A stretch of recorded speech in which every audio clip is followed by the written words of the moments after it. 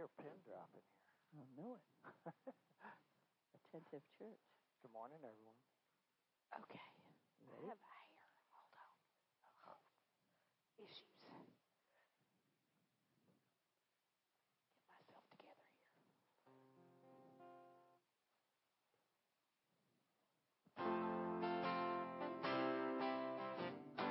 Good morning. Let's praise God. Pray as Jesus taught us. Father, let your kingdom come. Father, let your will be done on earth as in heaven, right here in my heart. Father, let your kingdom come. Father, let your will be done on earth as in heaven, right here in my heart. Give us this day our daily bread. Forgive us, as we forgive the ones who sin against us. Forgive them, and lead us not into temptation, but deliver us from the evil one. Let your kingdom come. Father, let your kingdom come. Father, let your will be done on earth as in heaven, right here in my heart. Father, let your kingdom come. Father, let your will be done on earth as in heaven, right here in my heart. Give us this day our daily bread. Forgive us, as we forgive the ones who sin against us. Forgive them, and lead us not into temptation, but deliver us from the evil one. Let your kingdom come. Father, let your kingdom come. Father, let your will be done on earth as in heaven, right here in my heart. Father, let your kingdom come. Father, let your will be done on earth as in heaven, right here in my heart. It's yours, all yours, the kingdom, the power, the glory, all yours. It's yours, all yours, forever and ever. The kingdom is yours. It's yours, all yours, the kingdom, the power, the glory, all yours. It's yours, all yours, forever and ever. The kingdom is yours. Father, let your kingdom come. Father, let your will be done on earth as in heaven, right here in my heart. Father, let your kingdom come. Father, let your will be done on earth as in heaven, right here in my heart. On earth as in heaven, right here in my heart. Amen. Praise the Lord. Amen. Well, good morning, everyone. Please be seated. Welcome to Disciples House, where the Word and Spirit come together to reveal the power of God. Where we're not slothful in business, we're fervent in spirit, and we're serving the Lord. That's 1 Corinthians 2:4 and Romans 12:11. Well, upcoming events. Today we're going to is Communion Sunday. We're going to do communion today. And then Amen. and then we're leaving town tomorrow. going to Gatlinburg for the Bible conference with Brother Randy Greer, and so there'll be no Wednesday night service. But regular Wednesday services will resume next week in here. So, and that'll be at 7 p.m. like normal. All right.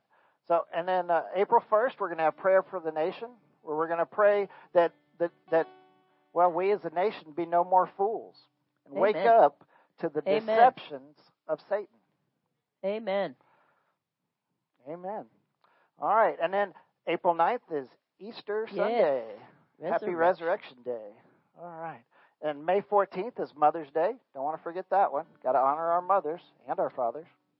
And then May 26th through the 28th, Reverends Larry and Angela Keaton will be coming.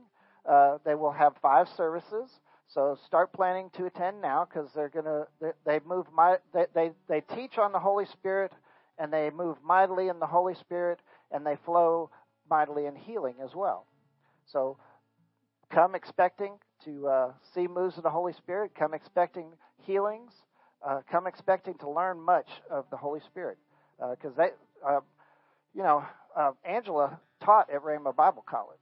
So she's got a lot to share, and they both have a lot to share. They've been missionaries in Poland and other places, and they've started their own.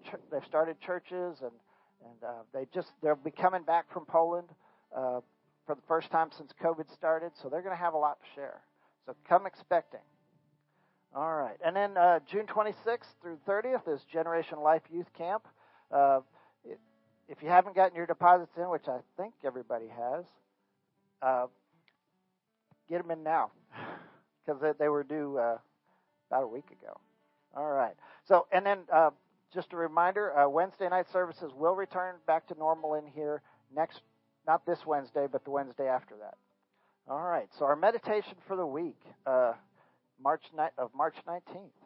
So our in him is 1 Corinthians 6:11 out of the Amplified, and it says, "And such were some of you before you believed, but you were washed by the atoning sacrifice of Christ. You were sanctified and set apart for God and made holy. You were justified, declared free of guilt in the name of the Lord Jesus Christ and in the Holy Spirit of our God." The source of the believer's new life and changed behavior. Thank God we can change our behavior. So our confession: I've been washed by the atoning sacrifice of Christ. I've been washed by the atoning sacrifice of Christ. I'm sanctified. I am set apart for God. Made holy. I'm justified. Free of guilt.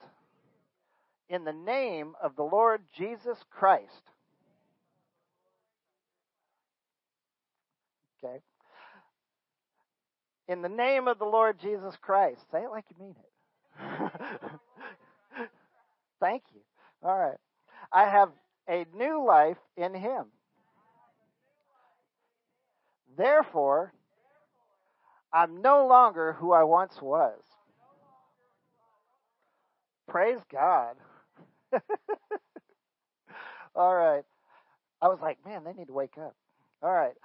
So our healing scripture for this week is Deuteronomy 33:25 out of the King James Version. It says, "Thy shoes shall be iron and brass, and as thy days, so shall thy strength be." Not exactly sure how that all ties into healing, but I know we're going to have out of that. I know we're going to have long days, and our strength will be mighty. All right. So confession: as long as I'm alive, God gives me strength. Amen. The shoes shall be iron and brass. That one just confuses me, but okay. Yeah, they won't wear out, and yeah. All right. Well, yeah. You would. You like shoes. Oh yes, that. All right. Well, enough being funny. Lord, We love you. We come before you today seeking your presence, seeking to be with you, seeking to learn more of you and to spend time with you, Lord. We ask that you be here with us, and we know that you will be because your word says that whenever 2 or 3 are gathered in your name, you are here in our midst. And we are definitely gathered in your name, and you are definitely here in our midst. Lord, I can feel your presence, that sweet, holy presence. And just know that we love you, and we worship you, and we magnify you. And we want to see your work done here on earth as it is in heaven. So we come and we learn to be closer to you. We come to hear your word and to learn from it and to become closer to you and to become more like you and to lift you up, Lord. We just love your presence so much we come faithfully. Thank you for being with us, Lord. Satan, we bind you in the name of Jesus. You must leave. Now leave in Jesus' name. In the name of Jesus Christ, you will leave, and you will not disturb us. You will not interfere with our thoughts. You will not interfere with the receipt of the Lord's word. In Jesus' name.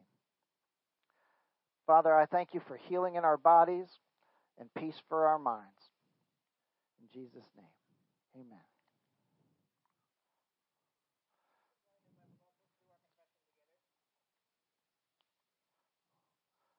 I am the image image of God. I am spirit and flesh. I am very good. I am fearfully and wonderfully made. I am crucified. I am a new creation and a new creature. I am dead to the flesh, but I live in Christ. I am dead to sin, quickened to life, saved by grace. I am buried with Christ by baptism. I am raised from the dead with him. I walk in the newness of life. I am forgiven and redeemed. I am an ambassador of Christ.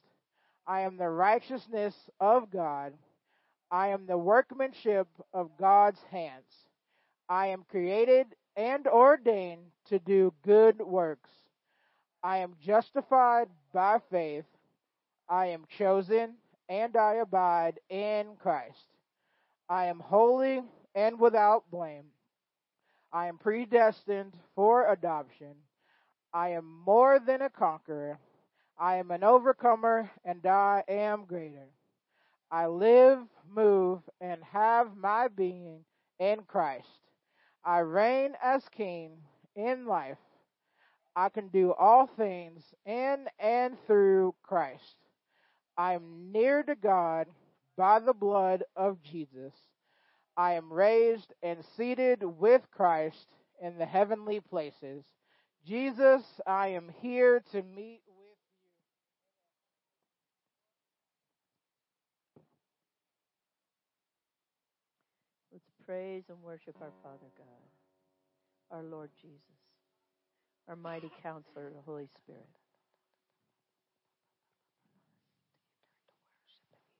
Dude. Yep.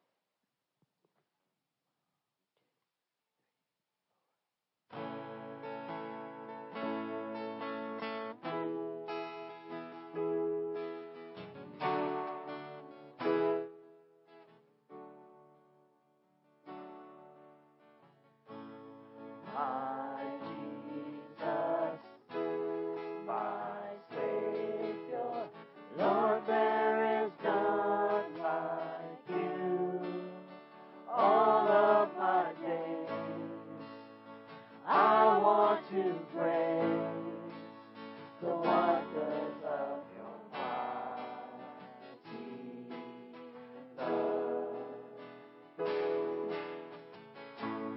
My comfort, my shelter, tower of refuge and strength. Let every breath, all that I am,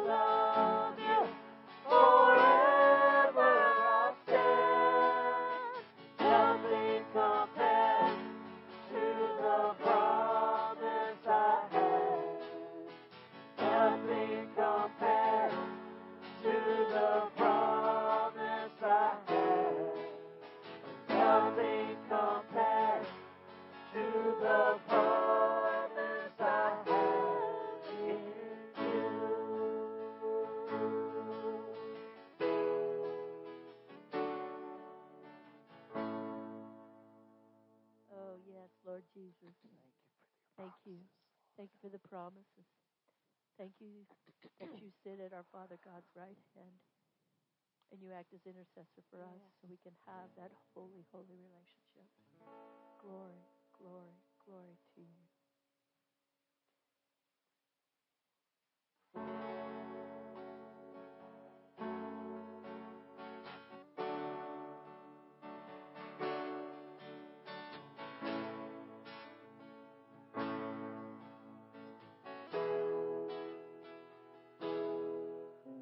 Stars play,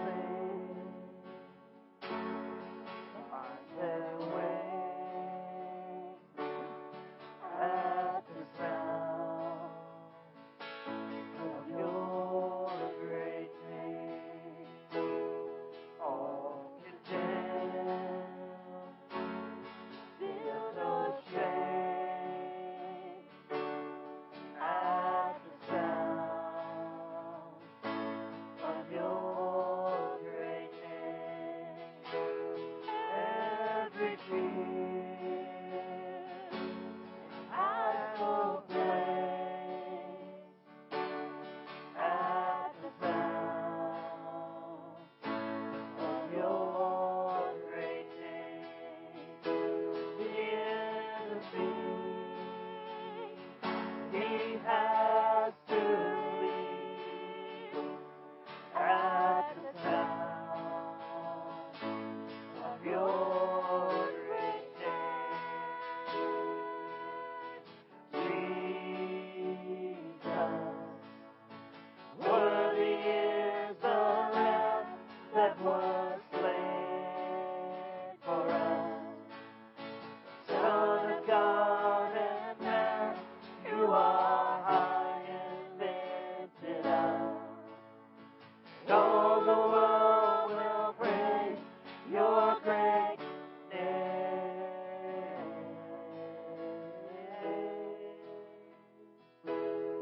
All the weak find their strength at the sound of your great name.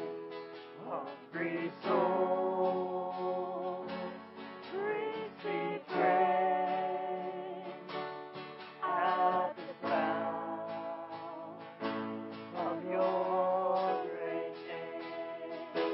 The fatherless, they find their rest at the sound of your great name.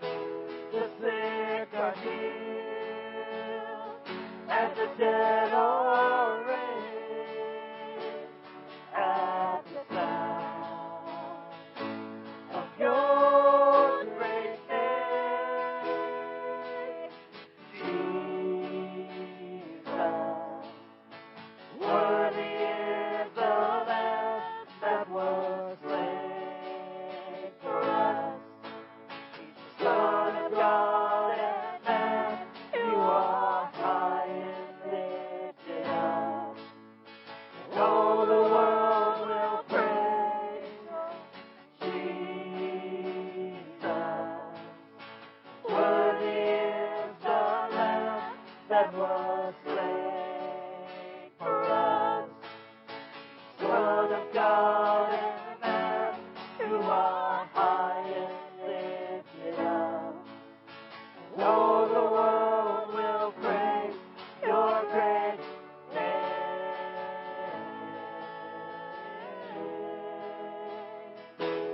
Your great name.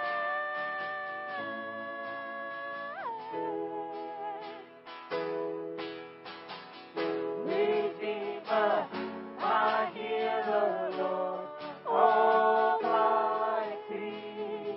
my Savior, defender, you are mighty. Redeemer, my healer, Lord Almighty, my Savior, defender, you are mighty.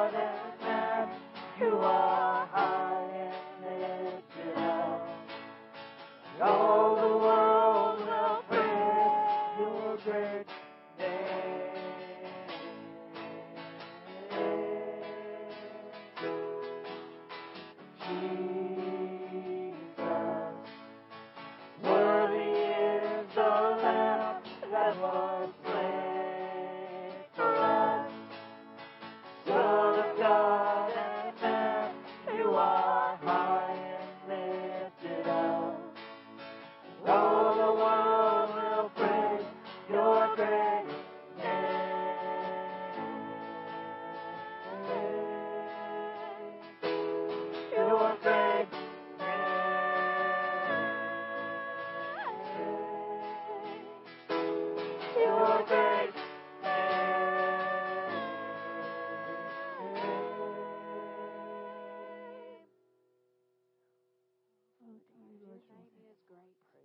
We sing hallelujah, hallelujah. Hallelujah. Praise God. Hallelujah. Praises to God. All the praises to God. Hallelujah.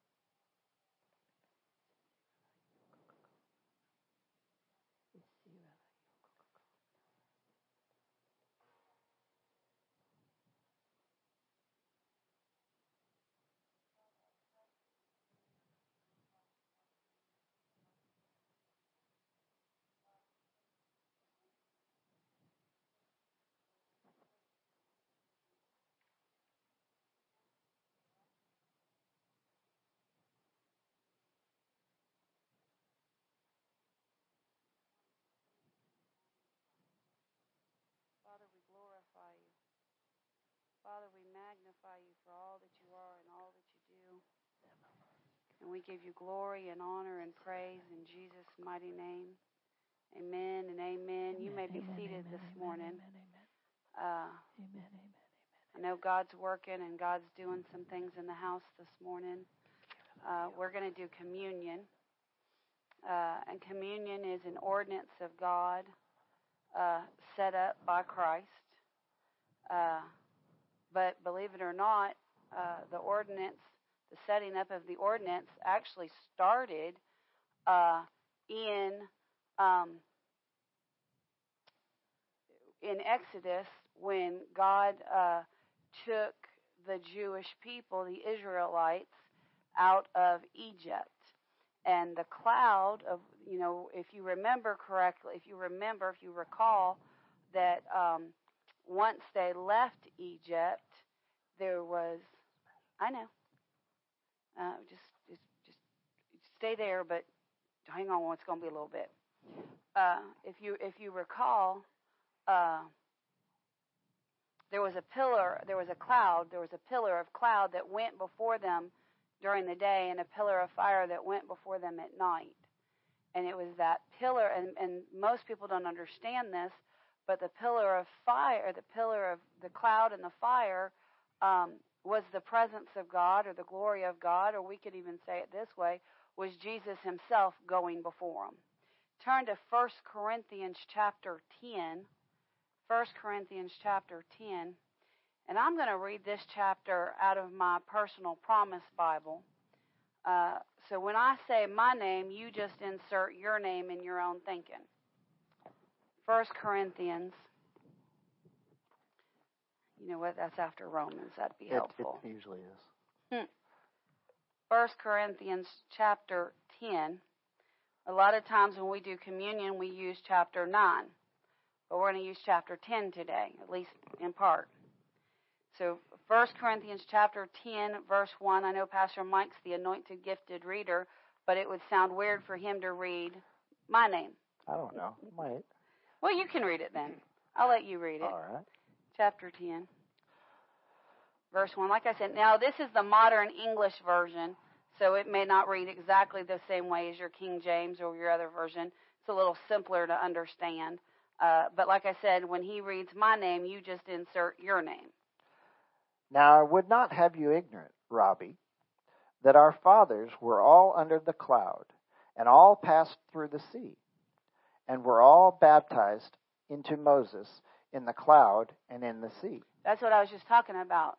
When he said we were all baptized in one under the cloud and we all passed through the sea, he was talking about when the power of God, when Jesus, we say Moses, and Moses was the person, Moses was the man, but it was the power of God leading Moses. It was Jesus that was leading Moses. So it says we are all baptized onto Moses in the cloud and in the sea. The cloud was the pillar of cloud that went before them, and of course the sea was when they walked across the dry sea, the split sea on dry land. That was all part of taking part in the body of Christ. Let's keep reading. And all ate the same spiritual food, and all drank the same spiritual drink. For they drank of a spiritual rock that followed them, and the rock was Christ. So what followed them? The pillar of fire. The pillar of fire. So they had the cloud pillar in front of them, and then they had the pillar of fire behind them. So that's the same spiritual food and the same spiritual drink. However, with most of them, God was not well pleased, for they were overthrown in the wilderness. Now these things were Robbie's examples, to the intent Robbie should not lust after evil things, as they also lusted.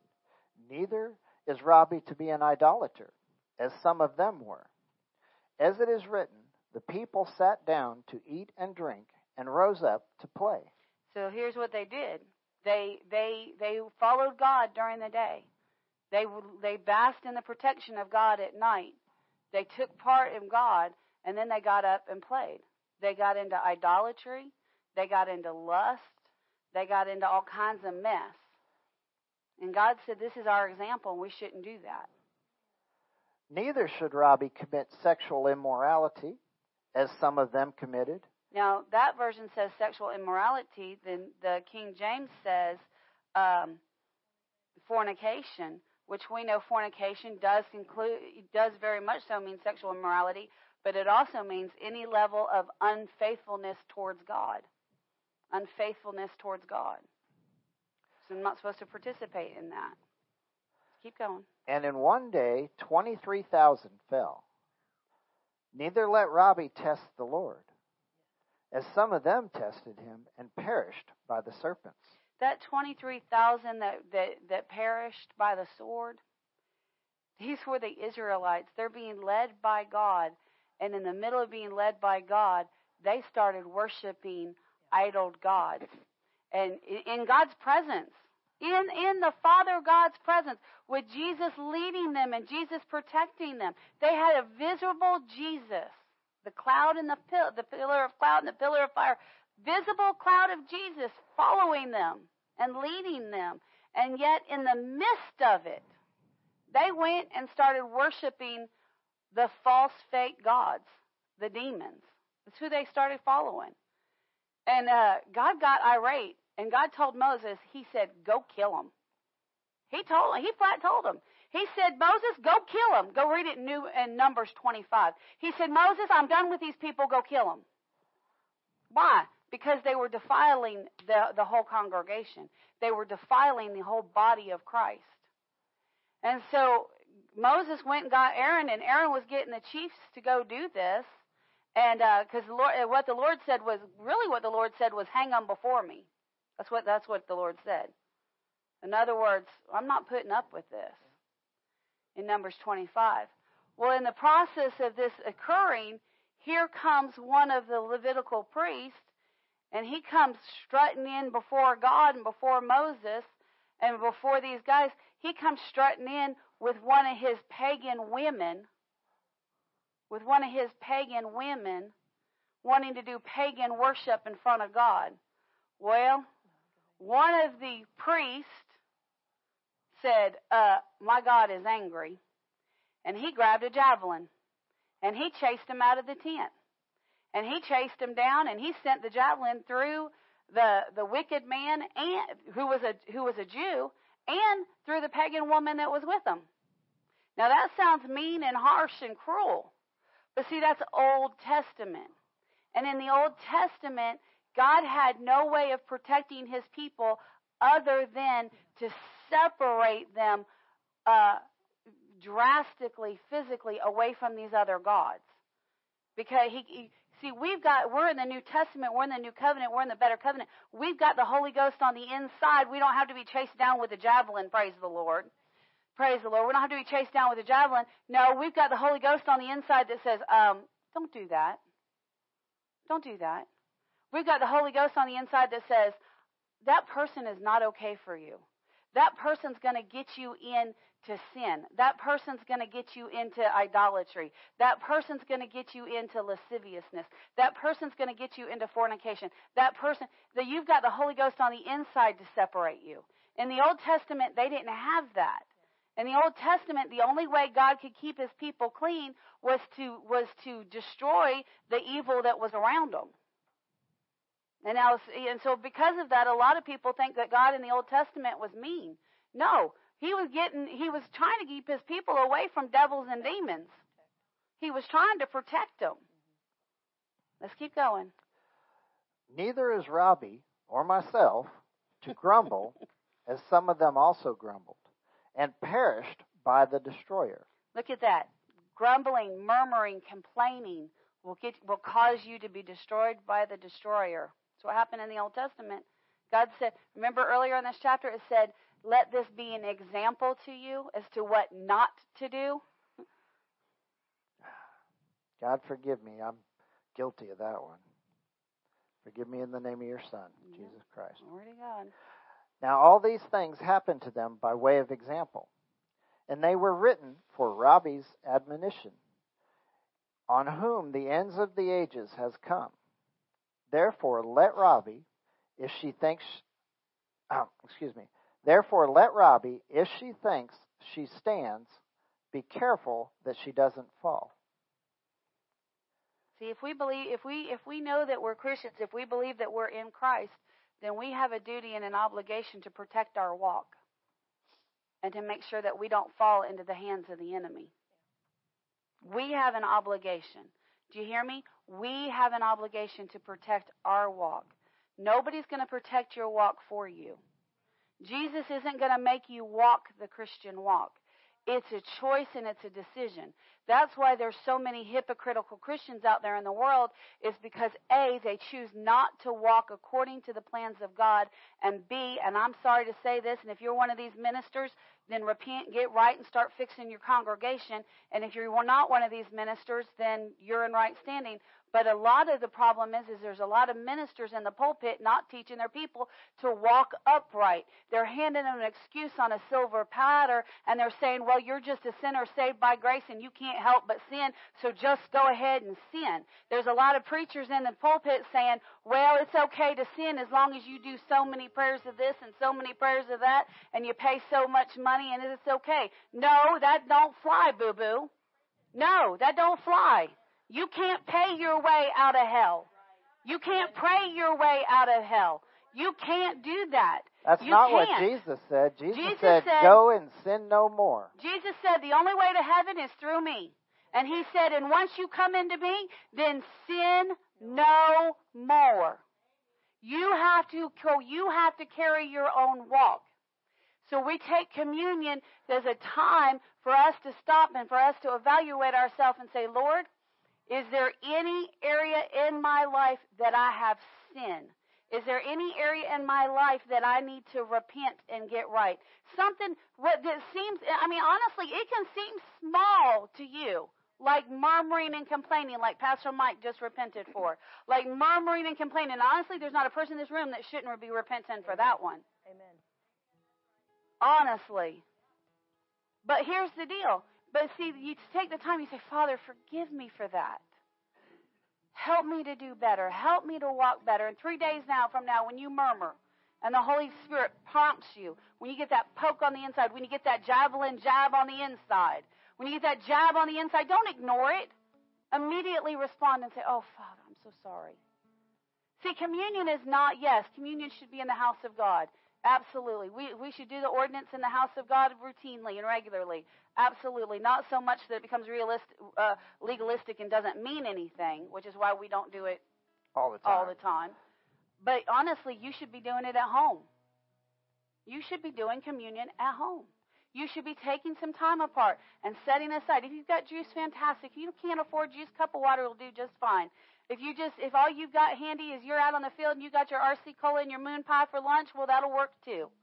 But here's the deal. What the point is you take something, you take a drink, you bless it, you sanctify it, you take the bread, you bless it, you sanctify it, you take the time to judge yourself. Examine yourself. Examine yourself. Take the time to commune with the Father and say, Father, is there anything between me and you? Is there anything preventing my communion with you? Is there anything standing between me and you? And you know what? Sometimes God's going to say, yeah, that person over there is standing between me and you. Yeah, that TV show that you watch is standing between me and you. Yeah, that habit you have over here, that's standing between me and you. Hey, that grumbling standing between me and you. That pride standing between me and you. That unforgiveness is standing between me and you. And when he tells you what's standing between him and you, then just say, Father, I repent.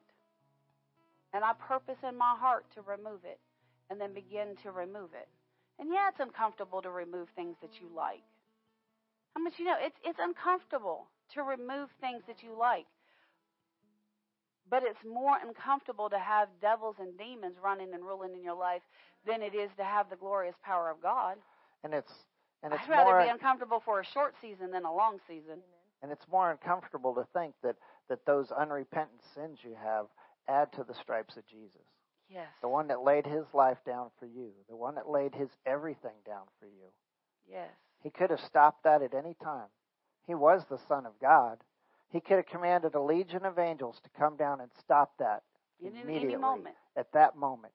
But he purposely laid his life down for you. And any unrepentant sin you have lays to the price that he had to pay. Thank you, Lord. It adds to the price he had to pay.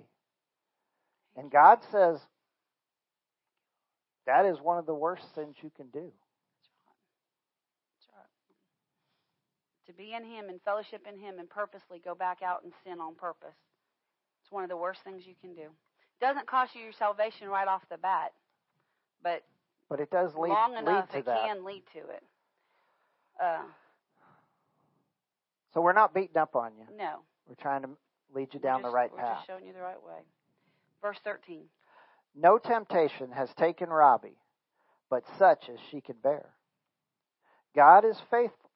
So see, God's not going to allow temptation that's more than we can bear, or more than we can control, or more than we can stop. We can stop it. We have the Spirit in us. We have the gift of self-control. We can stop it. We just have to choose to. That's right. So He's not going to allow us to be tempted more than we can bear, which means more than we can stop ourselves from. But here's where a lot of people get it. Here's where a lot of people miss it. A lot of people will look at the pressure in their life, and they'll say, "Well, God won't let the pressure get any harder than what my strength can handle." It's not about your strength; it's about His strength. And he says, no matter how much pressure the enemy puts on you, no matter how much pressure the devil puts on you, no matter how many doors you open. Listen, last Sunday we just talked about the man at Gadea that had 2,000 demons in him. 2,000 plus demons in him. I don't know about anybody that had. I don't know a single person that has enough human strength to withstand 2,000 demons operating in their physical flesh. But yet God sustained that man until he got set free, and even then. See, so when it says when it says, "I'm not going to let you go through more than you can bear," it's not because of your might, power, and ability. He said you're going to be able to bear whatever comes because I'm in you and I'm with you.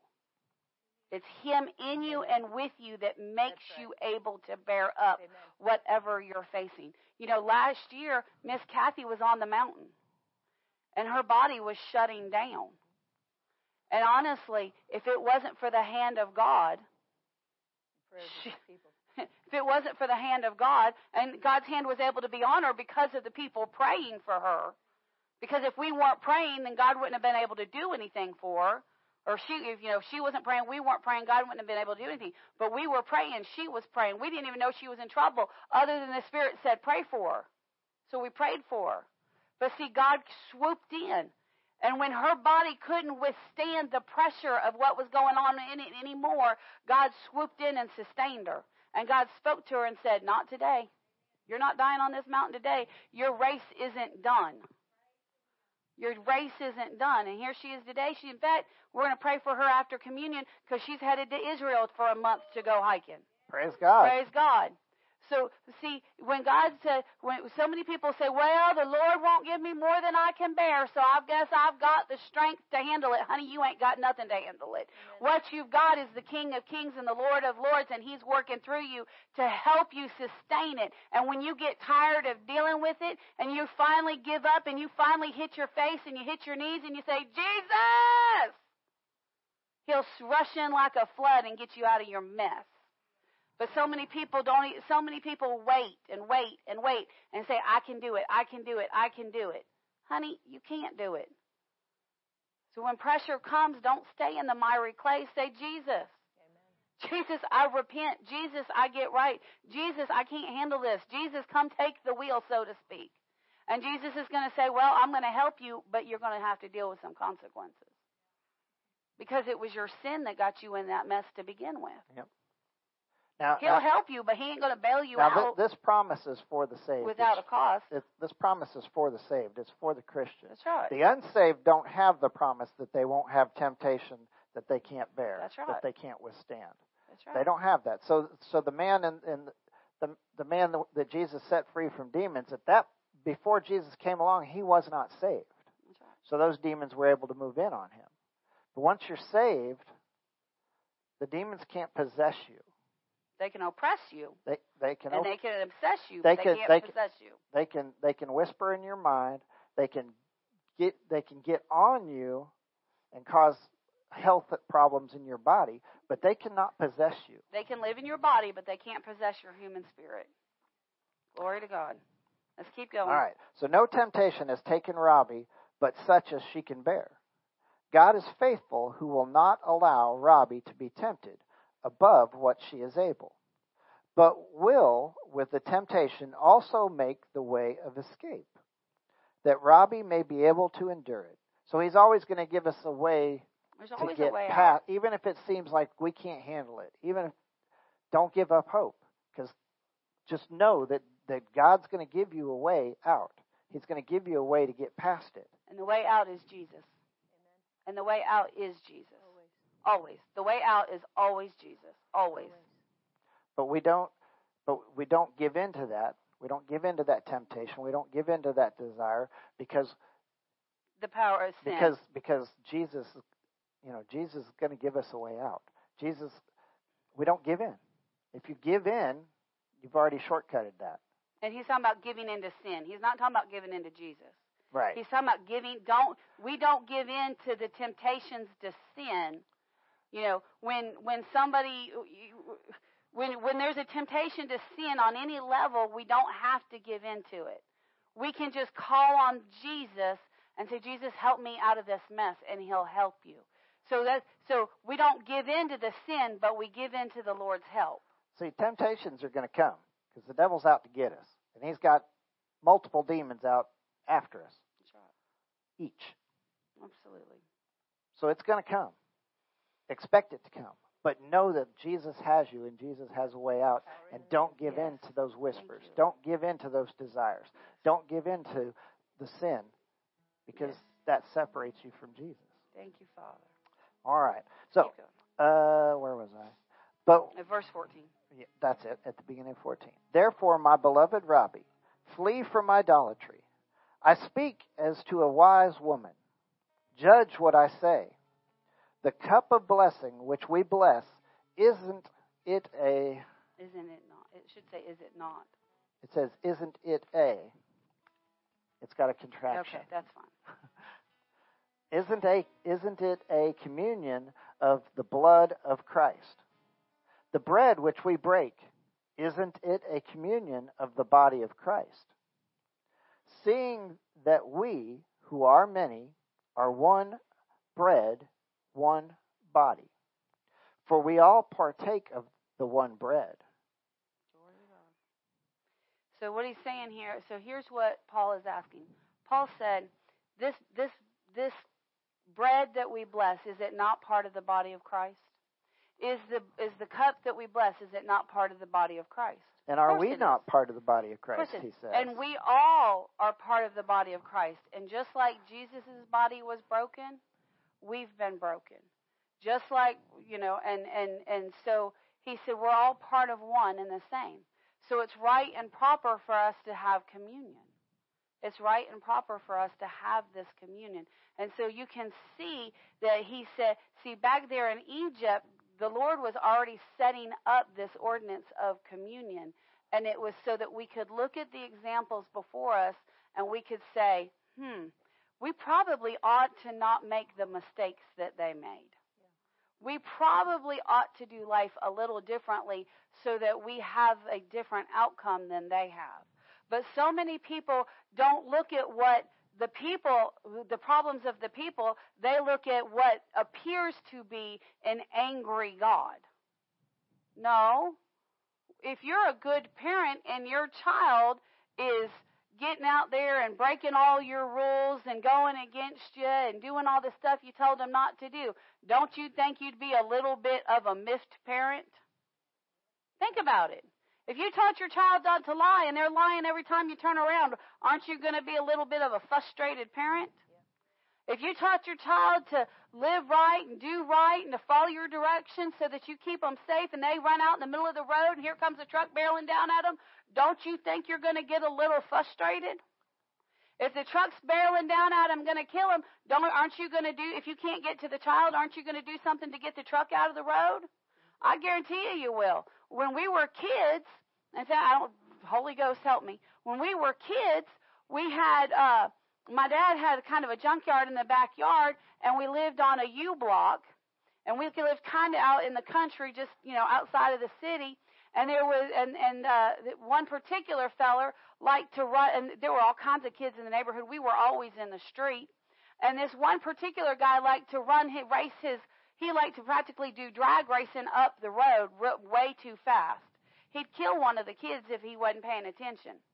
And so my dad ran into him, and my dad told him, he said, listen, he said, these kids get out here in the street and they play, and you're going to injure one of them if you don't slow down.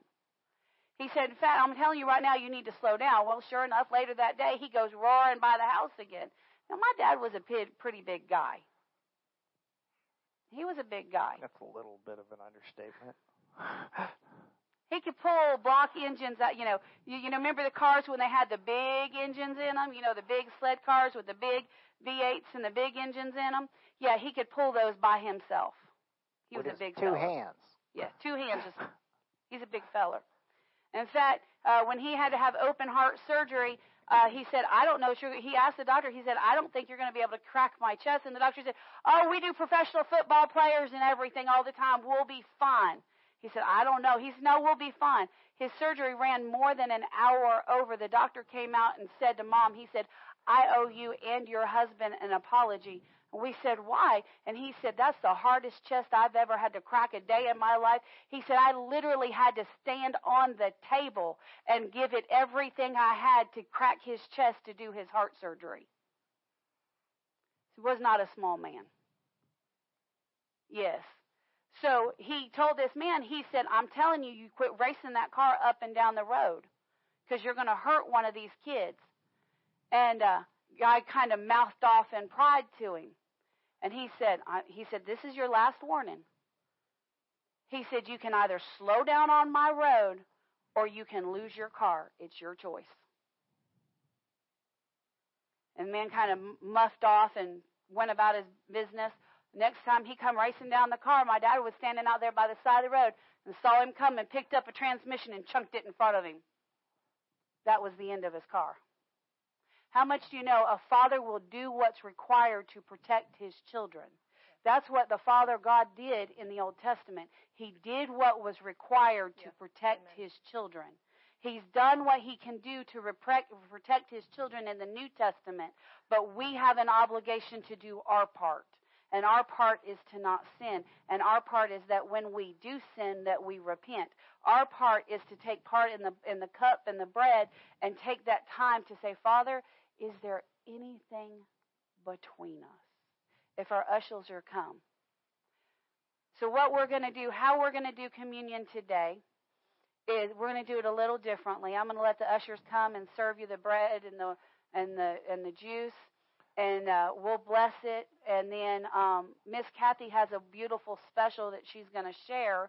And so while she does her special, we're going to let you do communion on your own way and in your own time. So once we blessed it, once you received it, once you've spent time with the Lord and repented for anything once you've judged yourself and repented if you have anything to repent for and got right with the Lord, then you can take of the bread and take of the cup on your own, because you can do this at home. We don't have to tell you now you can eat, now you can drink. You got a brain in your head. You can figure it out. And praise God, exactly right. And then we'll just do it that way. So, Father, we come to you in the mighty name of Jesus. Father, we thank you for this opportunity to commune with you, with and amongst the family today, Father. Father, we ask, as the pastors, we ask that you bless this bread and bless this cup. Father, that as we partake with it, Father, that if there's any sins, if there's any unrepented issues in our hearts, Father God, that you bring them to our remembrance, you reveal them to us so that we may get right. Father, maybe there's not sin between us, but Father, maybe there's just things that you've been dealing with us about that we've just not addressed like we ought to address. But Father, whatever it is, we just ask that you work upon the hearts of the people. And Father, as here in just a moment, the ushers are going to serve the people. And as Kathy plays just a beautiful worship to you, Father God, the people are going to partake on their own timing.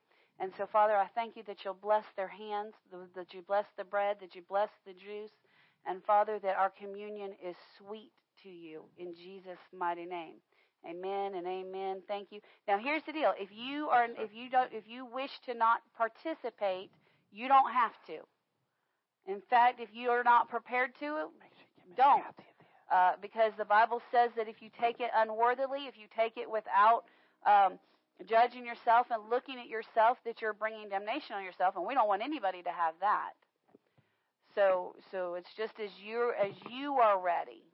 You can break the bread and take it, and when you're ready, take the cup. Remember, the bread represents Jesus' body being broken so that you can be made healed and whole and completely and healed and whole.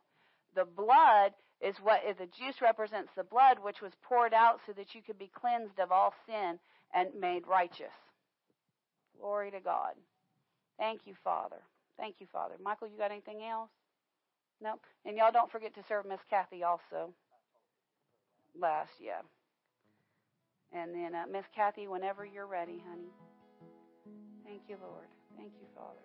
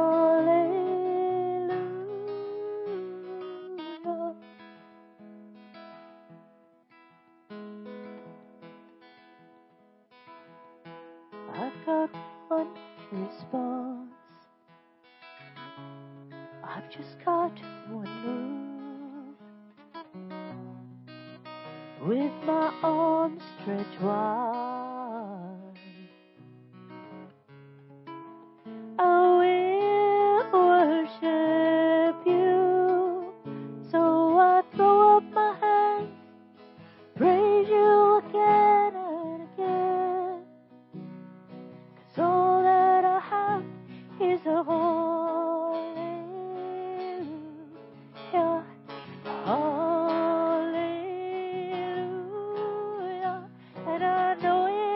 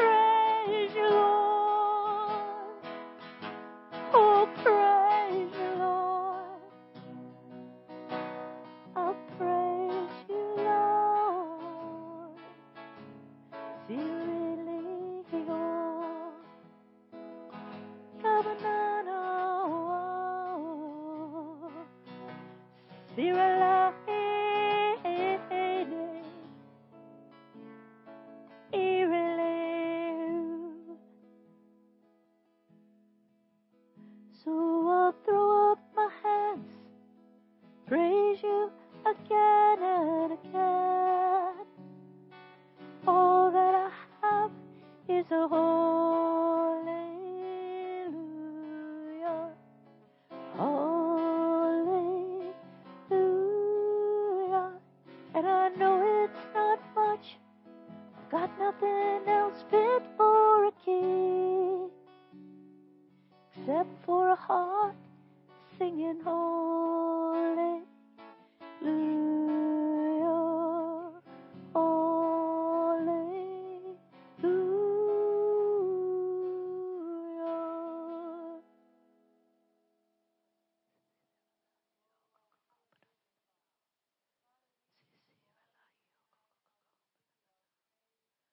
We give you our honor. We give you our worship, Father.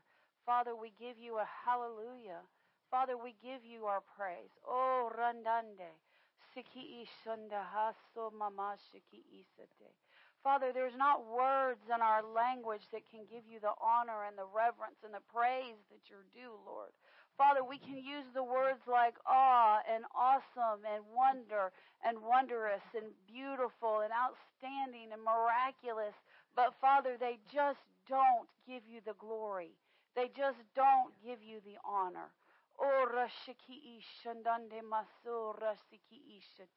Father, we're thankful for the Spirit that helps us to praise you and give you honor as you are due. Oh, Father, we glorify you. Father, we thank you for the sacrifice of your Son. We thank you, Jesus, for the willingness to go to the cross. We thank you for the willingness to go into the grave. We thank you for the willingness to have your body broken on our behalf and your blood spilled out. Father, we're so thankful that you sent the Holy Ghost into the pit to quicken his body, and thereby and by faith you've quickened ours. And Father, we are so thankful that we get to walk in that divine victory by faith. And we give you all the honor and the glory in Jesus' mighty name. And all of God's people said, Amen. Amen and amen. Well, glory to God. It's always good to take the time to love and to worship on the Father. Thank you, Father. Thank you, Father. Thank you, Kathy, for that wonderful Yes. special. That was Just good. a blessing.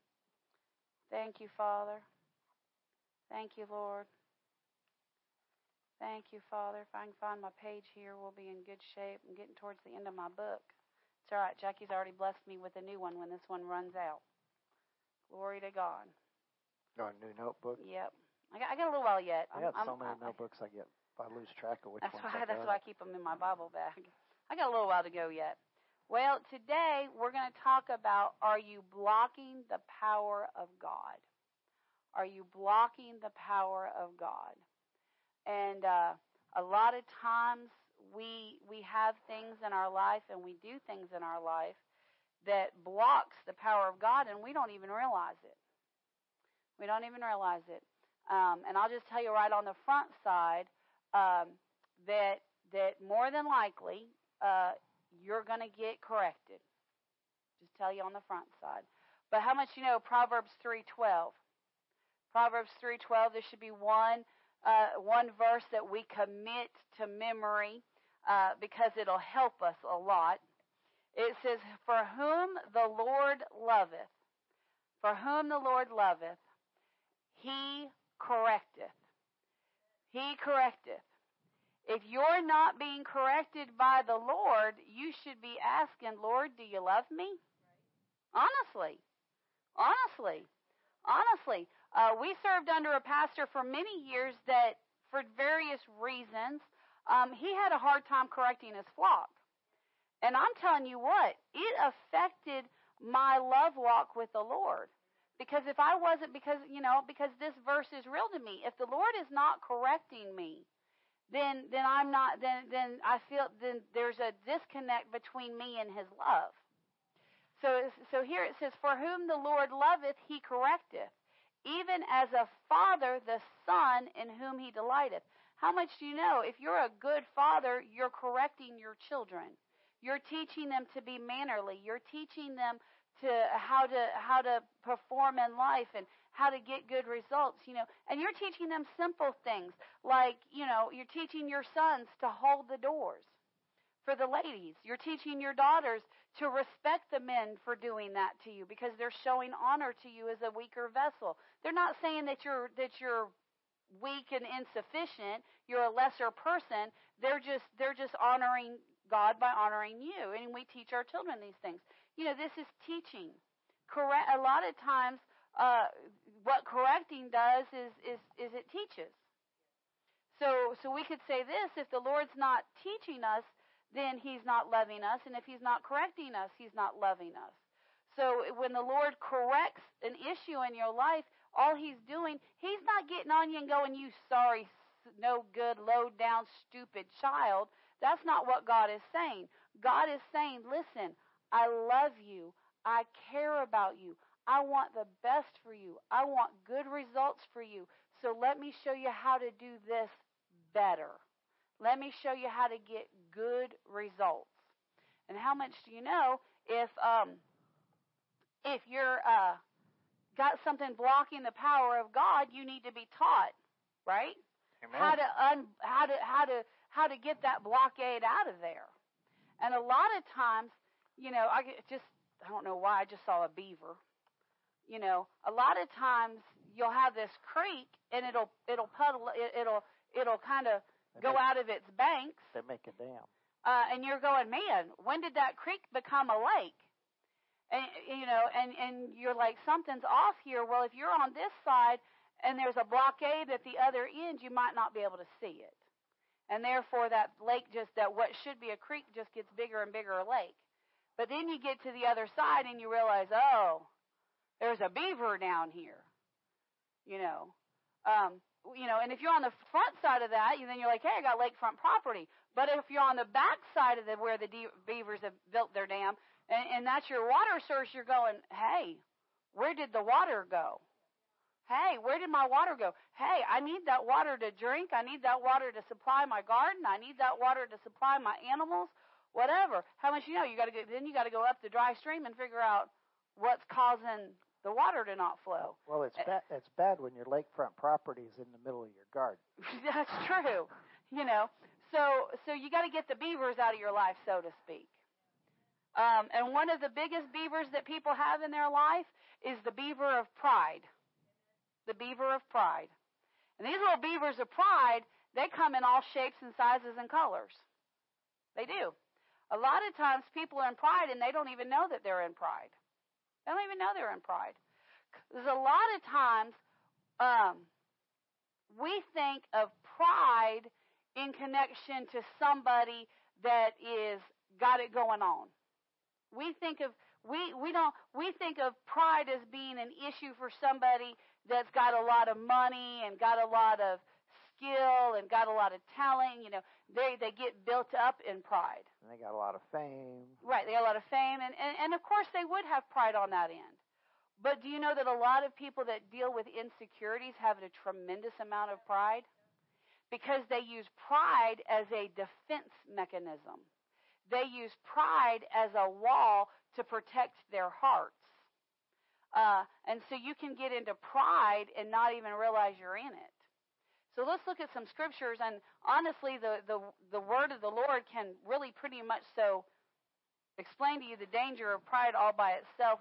Let's start, we're going to start in the Old Testament, we'll end in the New Testament.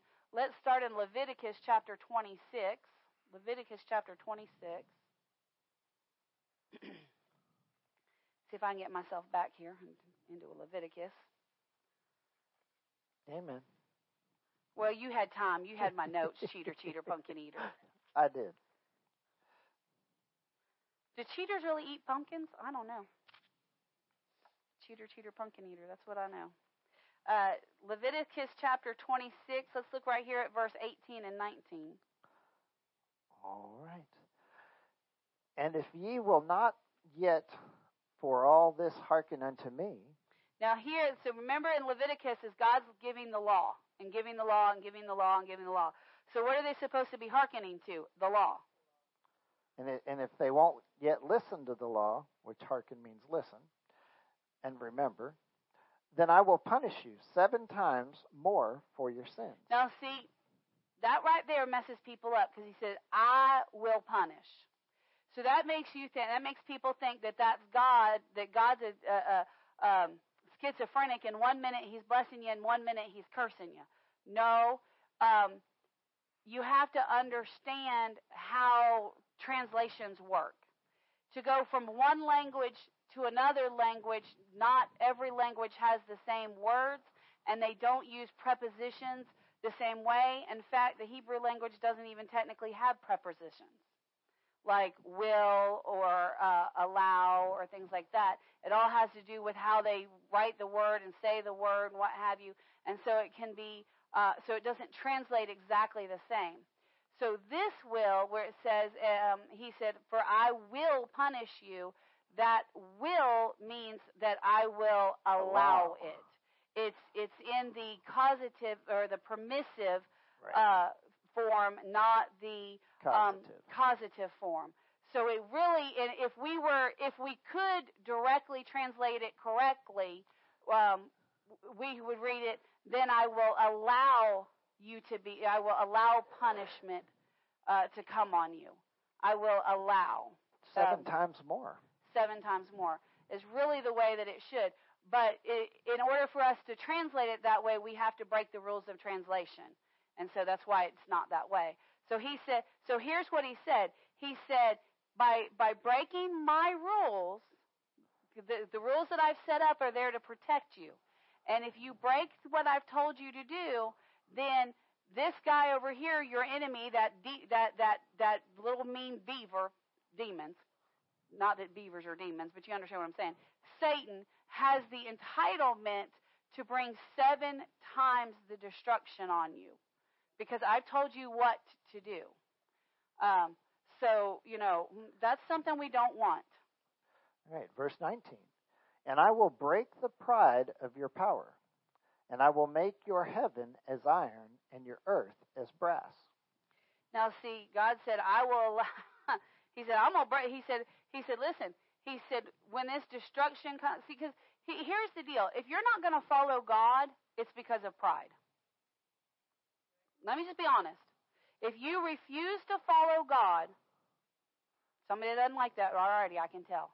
If you refuse to follow God, it's because of pride.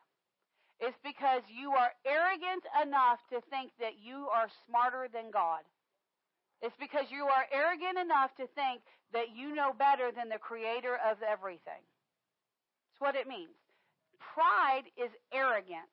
Pride is elevating yourself over someone else. And God is a person. So when you elevate yourself and your wisdom and your ideas and your thoughts and your behaviors and your feelings over God, you're in pride.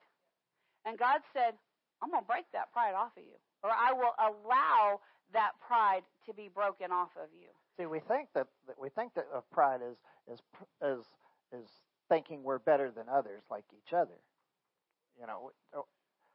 Right? So, but we think of it as thinking that you're better. Like I think I'm better than Derek. Just an example. For whatever reason. Okay, just an example. But how much more pride do you have to be to think that you're better than God? That's right. That you know better than God. Right. We think of the pride between each other as the big thing, but it's not. The big thing is the pride between you and God. Yeah. And again, pride is literally a raising up. It's where you raise yourself up above another person or another situation. It's a raising up. So when God says, look, I want the best for you. I want to bless you. I want to protect you. I want to take care of you. In order to have all of the goodness that I have for you, I need you to do life this way, period. And then you say, well, I hear you talking, God, but that just doesn't suit me. I tell you what, I'm going to do life this way, and then at the end of my life, then you can have me. Hello? No. I'm the creator of God says I'm the creator of the universe. In the Old Testament, the children of God were God's servants. In the New Testament, we're God's children. So in the Old Testament, when he basically the servants of God were elevating themselves over the master, saying, "We know better than you." You better watch that. That's pride. That's pride. Go to Psalms chapter 10. Psalms chapter 10. And let's read verse 2. All right. The wicked in his pride doth persecute the poor. Let them be taken in the devices that they have imagined. Notice it says, the wicked in their pride doeth persecute the poor. When people start belittling poor people, when people are making fun of poor people, when people of higher power are making mockery of people that they look to be lower than them, that's pride. That's pride. That's pride. You know, this is you see this problem really big in the schools. Really big in the schools. You know, this group of students is bullying this group of students, and what is the problem? They're full of pride. And look at what it says. It says, and let them be taken, it's directly connected. He said, let them be taken by the devices that they have imagined. In other words, they've imagined evil things happening to those poor people. And God said, let what you've imagined come upon you. Let what you've imagined happening to those that you deem as less than you, let it come upon you. How much do you know?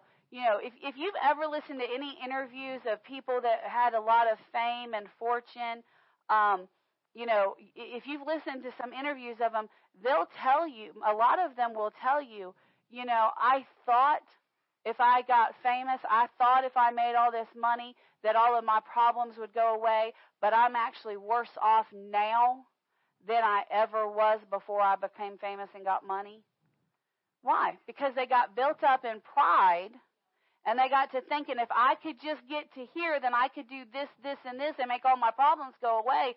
But what they did is they got built up, and then when they got built up, a whole bunch of similar problems came upon them, and the only difference is now they got a bunch of money. They still got problems. They still got issues. Why? Because of the Word of God's working against them. That's why. Let's look at verse 4. For the wicked boasteth of his heart's desire. Oh, that's 3. Anyways. And blessed. Well, that word boasteth is also pride. And blesseth the covetous, whom the Lord abhorreth. So let's look at that verse. He said, the wicked boasteth of his heart's desire. So a wicked person is prideful. Where's that pride coming from? His heart. It's coming out of the heart. He said it's coming out of the heart. And then he said, verse 3, the rest of that verse says, and blesses the covetousness, whom the Lord abhorreth. Listen, the Lord hates pride.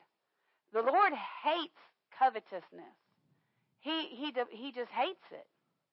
You know, it's a thing of pride to go, well, it must be nice for you to have such and such and such and such.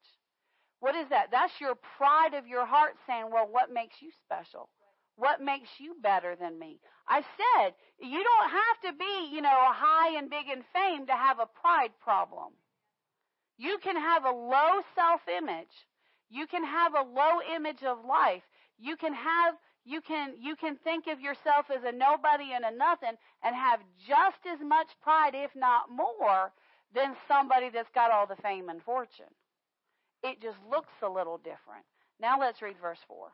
The wicked, through the pride of his countenance, will not seek after God. God is not in all his thoughts. Look at that. A prideful person will not think of God. He'll not seek him. A prideful person will say, I can do it. A prideful person will say, I got this. A prideful person, listen, it's pride when you don't think to go to the Lord for help. When you exhaust all of your efforts before you ever consider God, you have a pride problem. Ouch, hallelujah. Help yourself. Ouch, hallelujah. Help yourself. I know this is stepping on toes. I get it. I understand it. I don't like to preach these sermons. But here's what we're trying to do. We're trying to unblock the river of your blessings. We're trying to unblock the river of your blessings. So if we can pinpoint pride issues, and then we can begin to deal with those pride issues, and we can begin to get the pride out of our life, then we can begin to get the blessing to flow.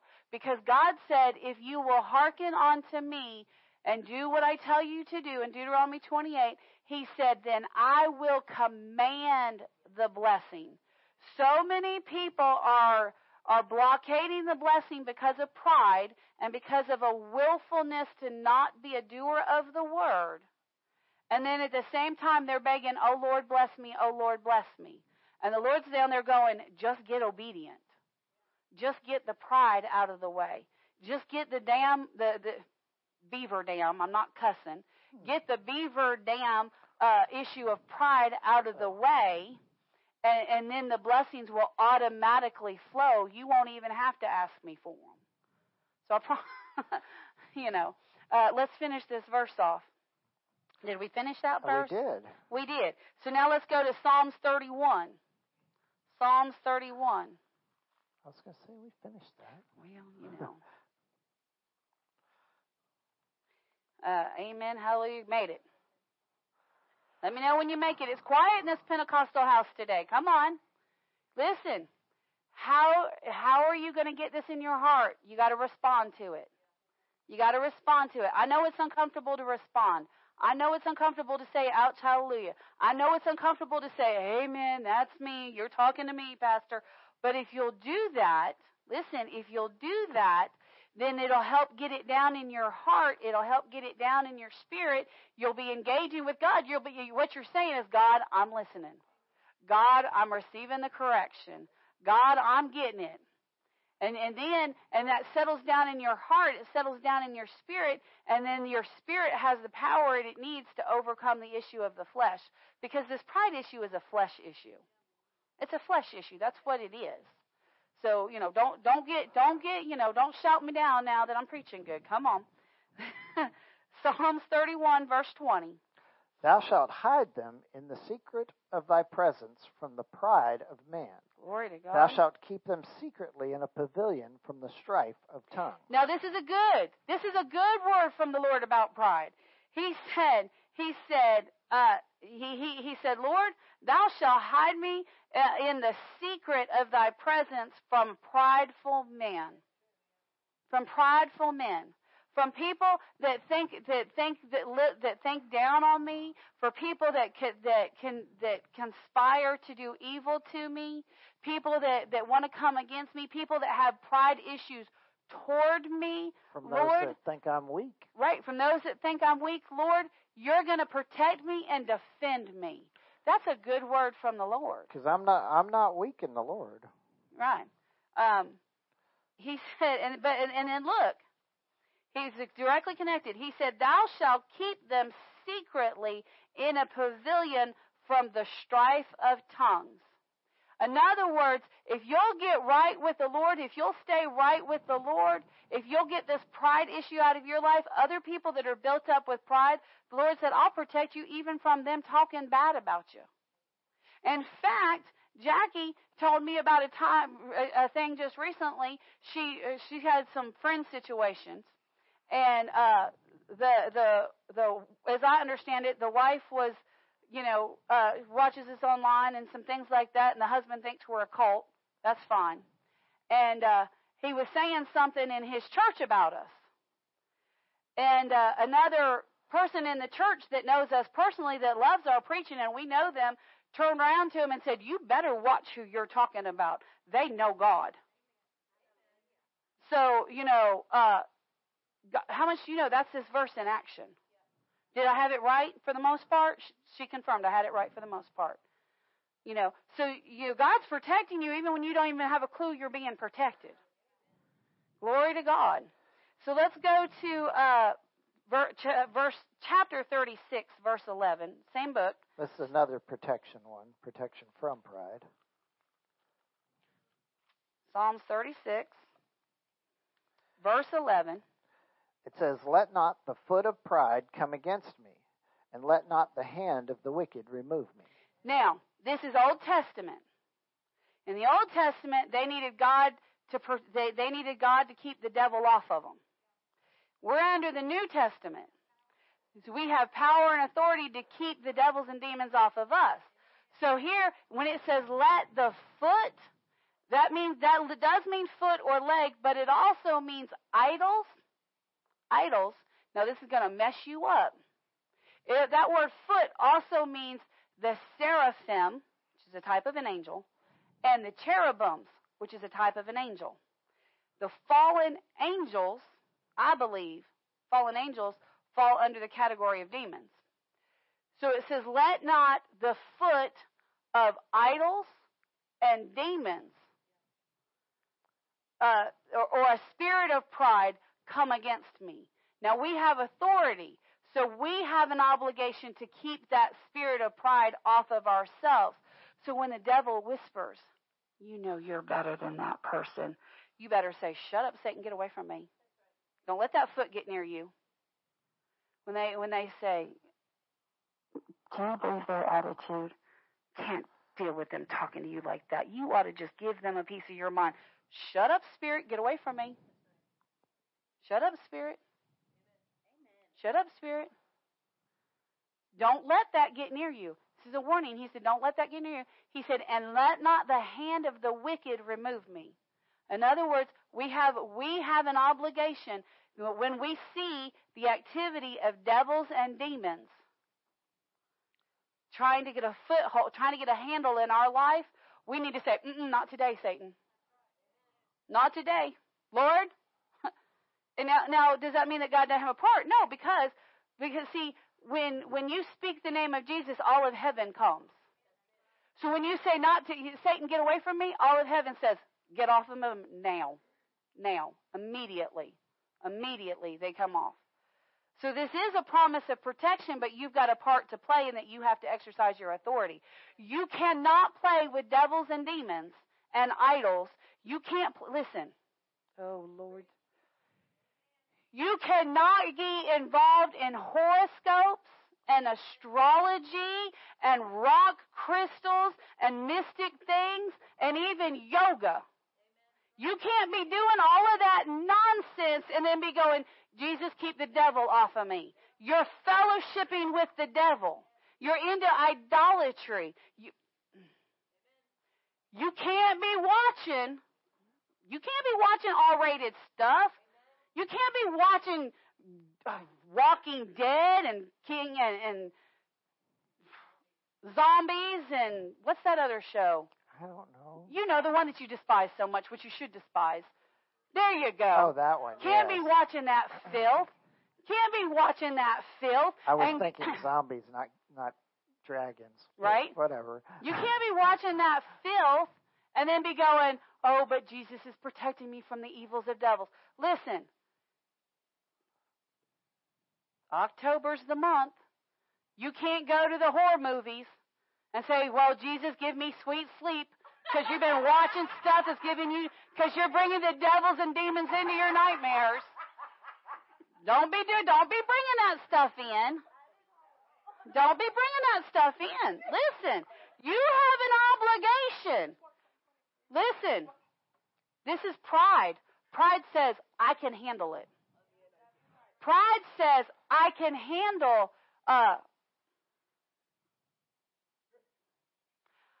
I can handle hanging out and being friends with the homosexuals. No, you can't. And listen, I'm not being mean to them. If you got an issue with homosexuality and you want to be set free, come in the house, we'll get you set free. Come in the house, sit down, hear the word, get set free. We'll get you set free. I don't have a problem with that in the world because I know where that issue comes from. You weren't born with the issue necessarily, although I do believe that spirits of homosexuality can be attached to a baby at birth because of generational issues. I do believe that, but you are not physically born in opposite sex. God is the creator of male and female, and he doesn't make a mistake, and he's not confused. So I'm not picking on the homosexual or the bisexual or the transsexual or any other gender-confused person. If you have that problem, come in here. We'll help you with it if you want to be helped. But if you, the Christian, thinks you can hang around that and you've got the strength to not let that get on you and affect you, you're full of pride. Do you hear me? If you think you can get around that, hang around that, and be next to that, you're full of pride if you think it's not going to get on you and affect you. If you think that you can hang around with the sexaholics, listen, everybody's making out, everybody's hooking up, everybody's doing this for that person and that person, but they're all good. They're not actually having sex because they're not actually having intercourse, and you think you're going to stand and stay pure, you're wrong. You're wrong. That's pride thinking that you can withstand that because there's spirits behind it. If you think you can hang out with the drinkers and not drink, you're wrong. If you think you can hang around the smokers and not smoke, you're wrong. Now, does that mean that we don't have anything to do with them at all? No, they need the light of the world. But you need to be such a person that they have a desire to hang around you. And they have a desire to come up to your standard. And you set your guard up. You let them get around your creek. You don't get around their creek. It's that simple. I got a whole bunch of people in my life I'm praying for. And I love them. But they've got issues in their life. And I'm like, when you're ready to get clean, you can know where to find me. That's just what I tell them. When you're ready to let go of that addiction, you know where to find me. I can help you. But I'm not going to go hang out in their addiction with them. You think you can hang around the pothead, the dope head, and the slippery head, and those things not affect you? You're wrong. You're wrong. It's going to affect you. See, that's pride. Pride says, "I can handle it, Jesus." Even Jesus didn't hang around it. They came to him. He didn't go to them. See, larger things than you or I have fallen to pride. Sure. Think about it. Lucifer was an angel of light and of music. And what caused him to fall from grace? Pride. Pride. He Pride. got so much into pride that because his music and his lights his abilities could Yeah. influence people or creatures or even spirits to do the things that he wanted them to do. Yep. He even influenced angels Yep. to do the things that he wanted to do. Yeah. He got so much into pride about that he thought God couldn't do it without him. That in fact, he could probably do it better than God. Because he tried to elevate his that pride got him kicked out of Jesus' heaven. throne. He found out real quick he wasn't as big as he thought. He was getting too big for his britches. God went boop, and Satan was gone. The Bible says that God removed him with his finger. This finger. Just one finger. I look at it. I'm pretty sure that I saw it in the spirit one time. Jesus, the Lord Jesus, pinky flicked Satan, and he fell to the earth like lightning. That's how much power Jesus has. This is the highest angel in heaven, and Jesus went, beak, and he went, poof, and he's been cursed ever since. But think about it. But it was pride that caused the pinky flip. Without Christ in us, Satan is a much more powerful being than we are. With Christ, he's not. That's But right. without Christ, he's without so Christ, he's more powerful than we are. Yep. And yet he was brought down by pride. Yep. Glory to God. Let's go to Psalms 59. Psalms 59.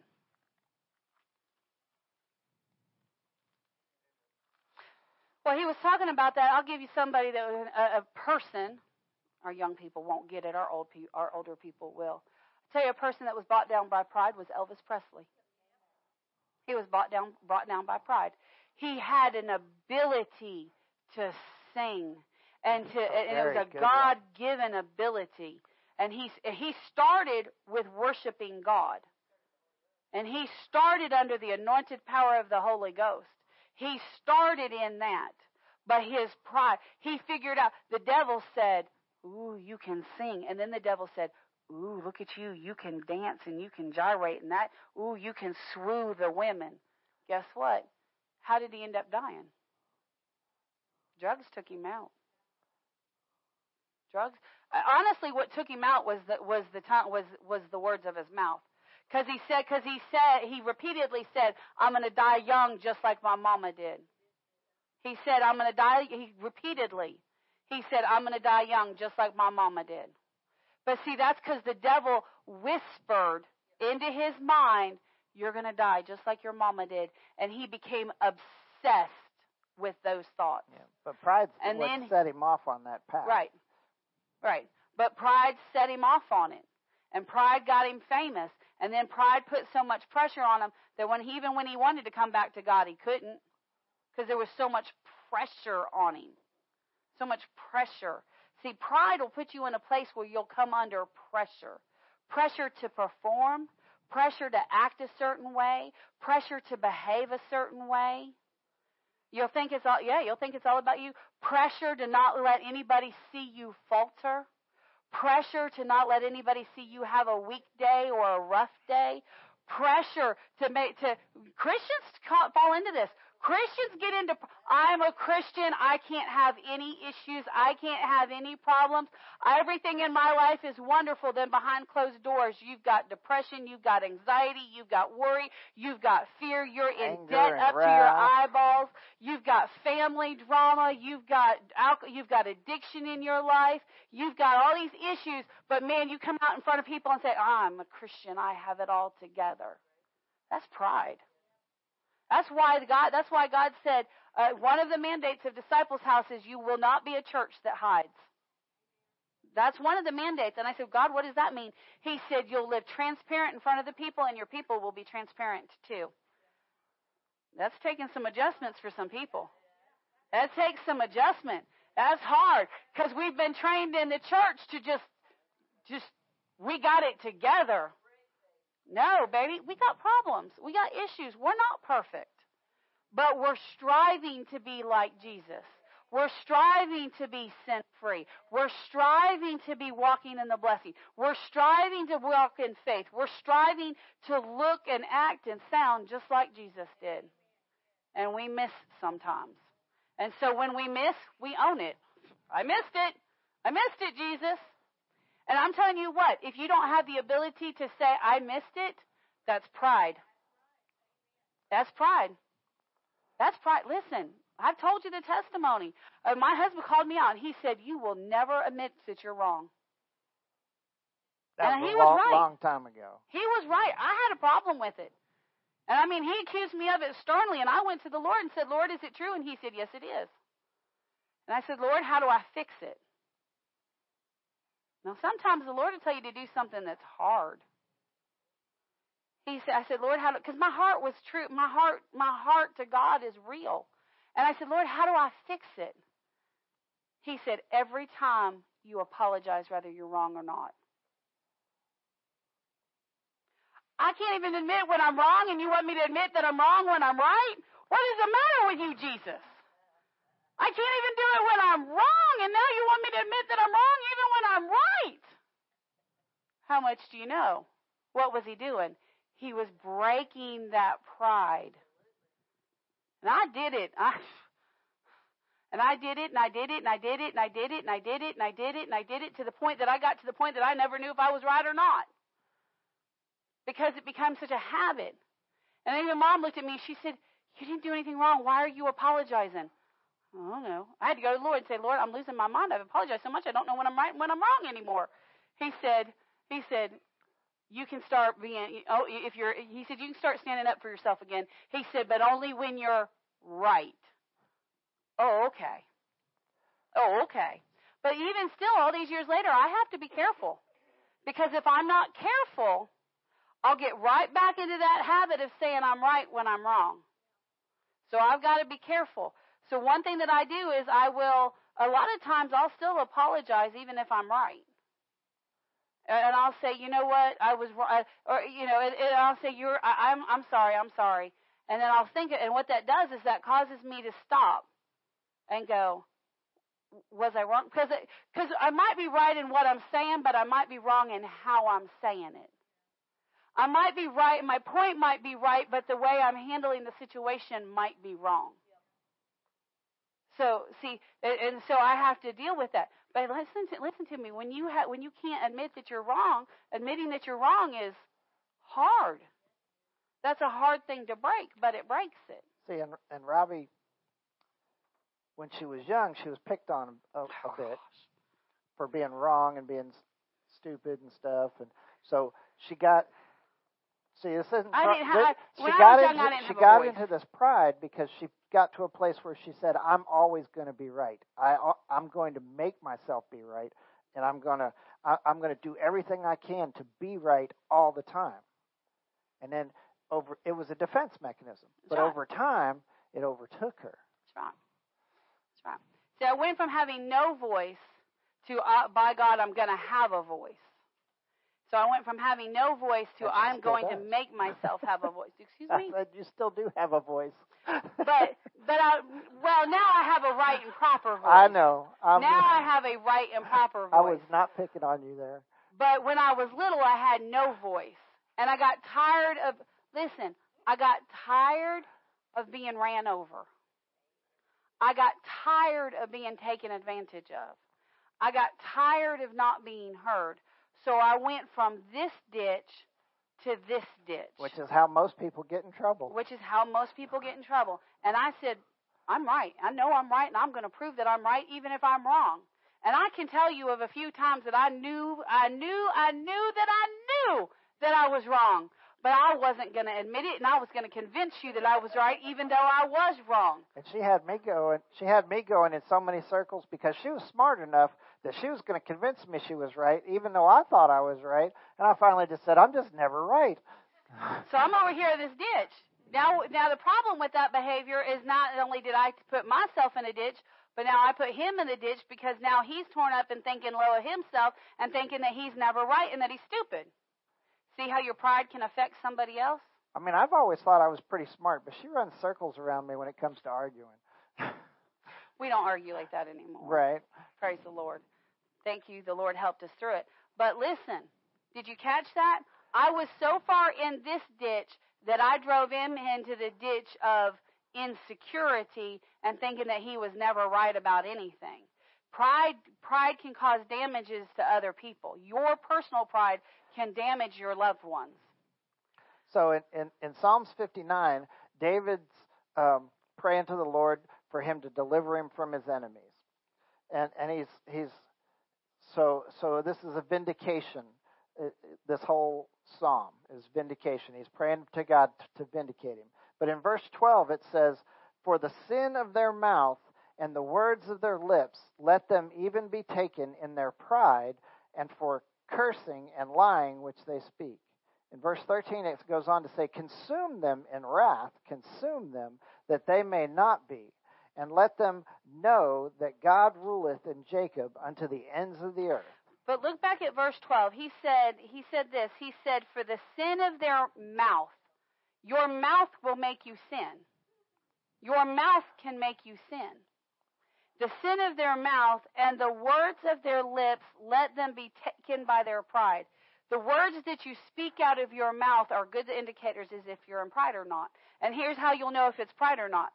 Are you cursing and lying? Are you cursing and lying? A lot of times when you're cursing and you're lying, it's because you're pridefully defending yourself. You're operating out of pride, and therefore you're saying and doing anything that you can to overtake and exhort yourself over another person. You're not taking them into consideration. Redheaded person right here. Redheaded person. And he said, Robbie could argue into the ground. Not only could I argue into the ground, but I could do it with such anger that it helped me to control the situation. Yeah, but you didn't curse a whole lot. No, but I did it with anger. Anger and lying. I told you just a minute ago, I can think of a few occasions where I knew for a fact that I was wrong, but I was going to convince you and myself that I was right. I was lying. Cursing can mean, it doesn't always mean profanities. Cursing means talking derogatory, tearing down, pronouncing a curse upon another person, tearing them down. That I did do. Notice it, but he said, let them be taken by the words of their mouth. Listen, pride will fly out of your mouth, and you won't even, and a lot of times you don't even realize it. Jesus himself said that it's not what goes in a man's mouth that defiles him, meaning what he eats, because that's what he was talking about, is what he eats. Don't get ahead of my verses. That's okay. Don't get ahead of my verses. He says it's what comes out of his mouth that defiles him. Oh, is it seriously that time? Yes, Oh it my is. gosh, We're running. it's that time. We're not going to get out finished. of time. Let's do one more. We can get done with the Psalms one. Okay, Psalm 73. Psalm 73. I want to keep going. I know, but we can't keep everybody here all day. I know. It's just one verse. Okay, Psalm 73. Psalm 73. Okay, Psalm 73 in verse 6. It says, "Therefore pride compasseth." Yes. It surrounds them about as a chain. Violence covers them as a garment. Pride will wrap you up like you're wrapped with a chain, and can even cause you to be violent. A lot of people that are violent or have violent issues have an issue with pride. When you're dealing with violence, you're dealing with pride. If you're dealing with a violent temper, if you're dealing with violent behaviors, if you're dealing with violent communication, if you're dealing with a puffy, violent attitude, what you're experiencing is that person is wrapped in chains. What is that? That's bondage. Pride is a form of bondage. And and all bondages can be broken in the power of Jesus. All bondages can be broken in the power of Jesus. So we got to end this thing on a good note. We're out of time. We got to end on a good note. So part of again, remember I said we're trying to recognize what is blocking the blessings from flowing in our life. So we're pinpointing pride. And if we pinpoint pride in our own life, I can tell you, Michael and I have been married for a long time, 33 years in November. We've been married a long time, and we still fuss and we still feud. We do. Not nearly like what we used to. No. Used to be knocked down, drag out. Once upon a time, I threw an ashtray at his head and tried to kill him. Knocked down, drag out. And I literally tried to kill him. Thankfully, she missed me. Thankfully, I'm a horrible aim. It was a marble ashtray about this big. It was crystal, but it was okay. But in either case, now it's just a fuss and a feud. But I tell you what the Lord will tell me. He'll say, calm down. In the middle of a fit, he'll say, you need to calm down. He'll say, I'll hear in my spirit, pride. And what am I getting in pride about? I'm getting in pride because he's not listening to me. How dare him put me down? I'm more important than that he won't listen to me. I'm being honest. That's pride. I give my opinion and he blows me off. Whatever. Just, why did you even ask? What is that? That's my pride blowing up because I'm offended because I'm not as special in his sight in the moment as I want to be. It's pride. So how do you get past it? I'm sorry. I shouldn't have responded that way. I shouldn't have behaved that way. Come back. Let me try to do what you've requested me to do. Let me handle this. Let me try to do better. And guess what? That robs us of getting puffed up in pride robs our day of time, because then we've got to take the time to fix the problem. It robs our relationship because now we've spit venom at each other, and now that venom has caused hurts and pains, and now we've got to work through the injury of the venom. So it's not just about getting pride out of my life, but it's breaking it. But see, this is a chain. It bounds you up. So how do we get rid of it? We work with the Holy Spirit. Right. We call on Jesus. When you feel that pride rise up, when you feel that contention, another word for pride is contention. When you feel contention, we didn't even get to that verse. We'll hopefully get to it next week. But there's a verse that says, where there's contention, there's pride. Where there's contention, there's pride. So if the atmosphere is contentious, somebody, at least one person, probably most people, probably at least two, But where there's contention, there's pride, which means that who's ever dealing in pride needs to settle themselves, calm themselves, and say, you know what, they're not necessarily tearing me down, and I'm not necessarily more important than they are. And not only that, like if I'm the one that's being contentious, if I'm the one having the pride challenge, and it's Michael and I, then honestly, Michael needs me to I need him to give me the space to get myself under control. So I need him to not feed the contention.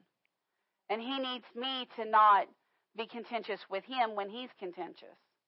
You know, in other words, both of us have to lay down our pride. Because we both have to back off and say, okay, I'm going to put you first. Really, breaking pride is putting the other person first. That's really what it requires. So we'll get more into this next week, I'm sure, unless the Holy Ghost goes a different direction. I don't think he will, because pride was very heavy on my heart. And we've got a lot of verses to go. And I'd say we probably each one of us have a little bit of pride in our lives. I said we were going to pray for Kathy right after communion, and yes. I forgot. Kathy, come on. Oh. Well, we can pray for her after the services. Well, no, we're going to lay hands on her as no, a I know, church. I know. Come on. Anointing. The anointing oil.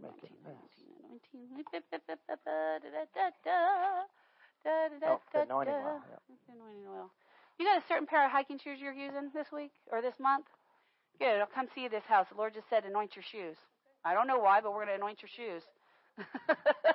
The Lord said, anoint her shoes. I said, well, I don't know that those are the ones she's going to wear, so we'll have to come anoint your shoes this week. Father, Miss Kathy, Father, we're so thankful for your humble servant. Father, we're so thankful that you spoke to her and preserved her on the mountain last year. Father, we know that her run is not done. Her race is not done. She's got much more to do and much more to go. And Father, this next Saturday, she's getting on a plane and she's flying to Israel, the homeland of your people. And so, Father, we just ask that you have your hand upon her. Father, that you just anoint her trip, that you make her trip easy, that you make her trip light. Father, we anoint her hands, we anoint her head. Father, we anoint her, Father God. And that she will receive much thank from you, going Lord. and seeking Thank you. Lord. Father, we thank you for traveling mercies all upon her, Father God. Father, we thank you that there's no issues with the flights, that everything goes smoothly and easily. Father, that her body responds to the flight. It doesn't have any issues with the long flight, that her hike is well, that the weather is well, that there's no issues with her hiking partner, Father God, that everything goes smoothly between them. Father, we send the angels, we charge the angels before her to prepare the way and prepare the path, that she may have a wonderful trip and a wonderful time. Father, we know that these trips are her time with you. And so, Father, we thank you for anointing that. And we will go and we will anoint her shoes this week as you have told us to do. And, Father, we thank you that your hand is upon her. We thank you for her service. We thank you that she comes home safe and sound. And, Father, we thank you that next step that you have for her is also being prepared, even as we speak, Father God. And, Father, we thank you that it is time, and it is the right time and the right season for that to come as well. And we give you all the honor and the glory in Jesus' mighty name. Amen and amen. Glory to God. Glory to God. Thank you, Father. Thank you, Father. If you can, thank you, Lord. Send a bunch of pictures. Glory, glory, glory. Glory, glory, glory, glory, glory. So, Father, we do praise you. Father, we do thank you. You can come and serve the people for tithes and offerings. Thank you, Lord. We glorify you. We magnify you. You want to bless the tithe and the offering? Yes. Lord, we come before you and we thank you for your word. We thank you for leading and guiding us and for helping us to step away from our issues, to step away from our sins, to step away from the things that separate us from you, Lord. We ask that you lead and guide us and you help us to think and meditate on this throughout the week and to understand how pride operates in our lives and so that we can get rid of it. Lord, help us to get rid of it and to find it and root it out from wherever it is in our lives. We thank you, Lord, for your blessings. We thank you for leading and guiding us. Lord, we just want to see your work done on earth as it is in heaven. That's why we give unto your kingdom. And because we love you, Lord. And we want to, like I said, we want to see your work be done. So we give with a generous heart. We give with a grateful heart. We give with a loving heart. We give because we love you, because you loved us first, even when we weren't worthy. Lord, we just love you, and we give unto your kingdom. And we ask that you bless it so that it goes further than we could ever ask, hope, or think to the doing of your work. And Lord, we ask that you bless us so that we can become a bigger blessing to your kingdom, to your people, and to the works that you have called us to do. In Jesus' mighty name. Father, we thank you that your word is true and your word is working. In Jesus' mighty name, amen and amen. Amen. May serve the people. Glory.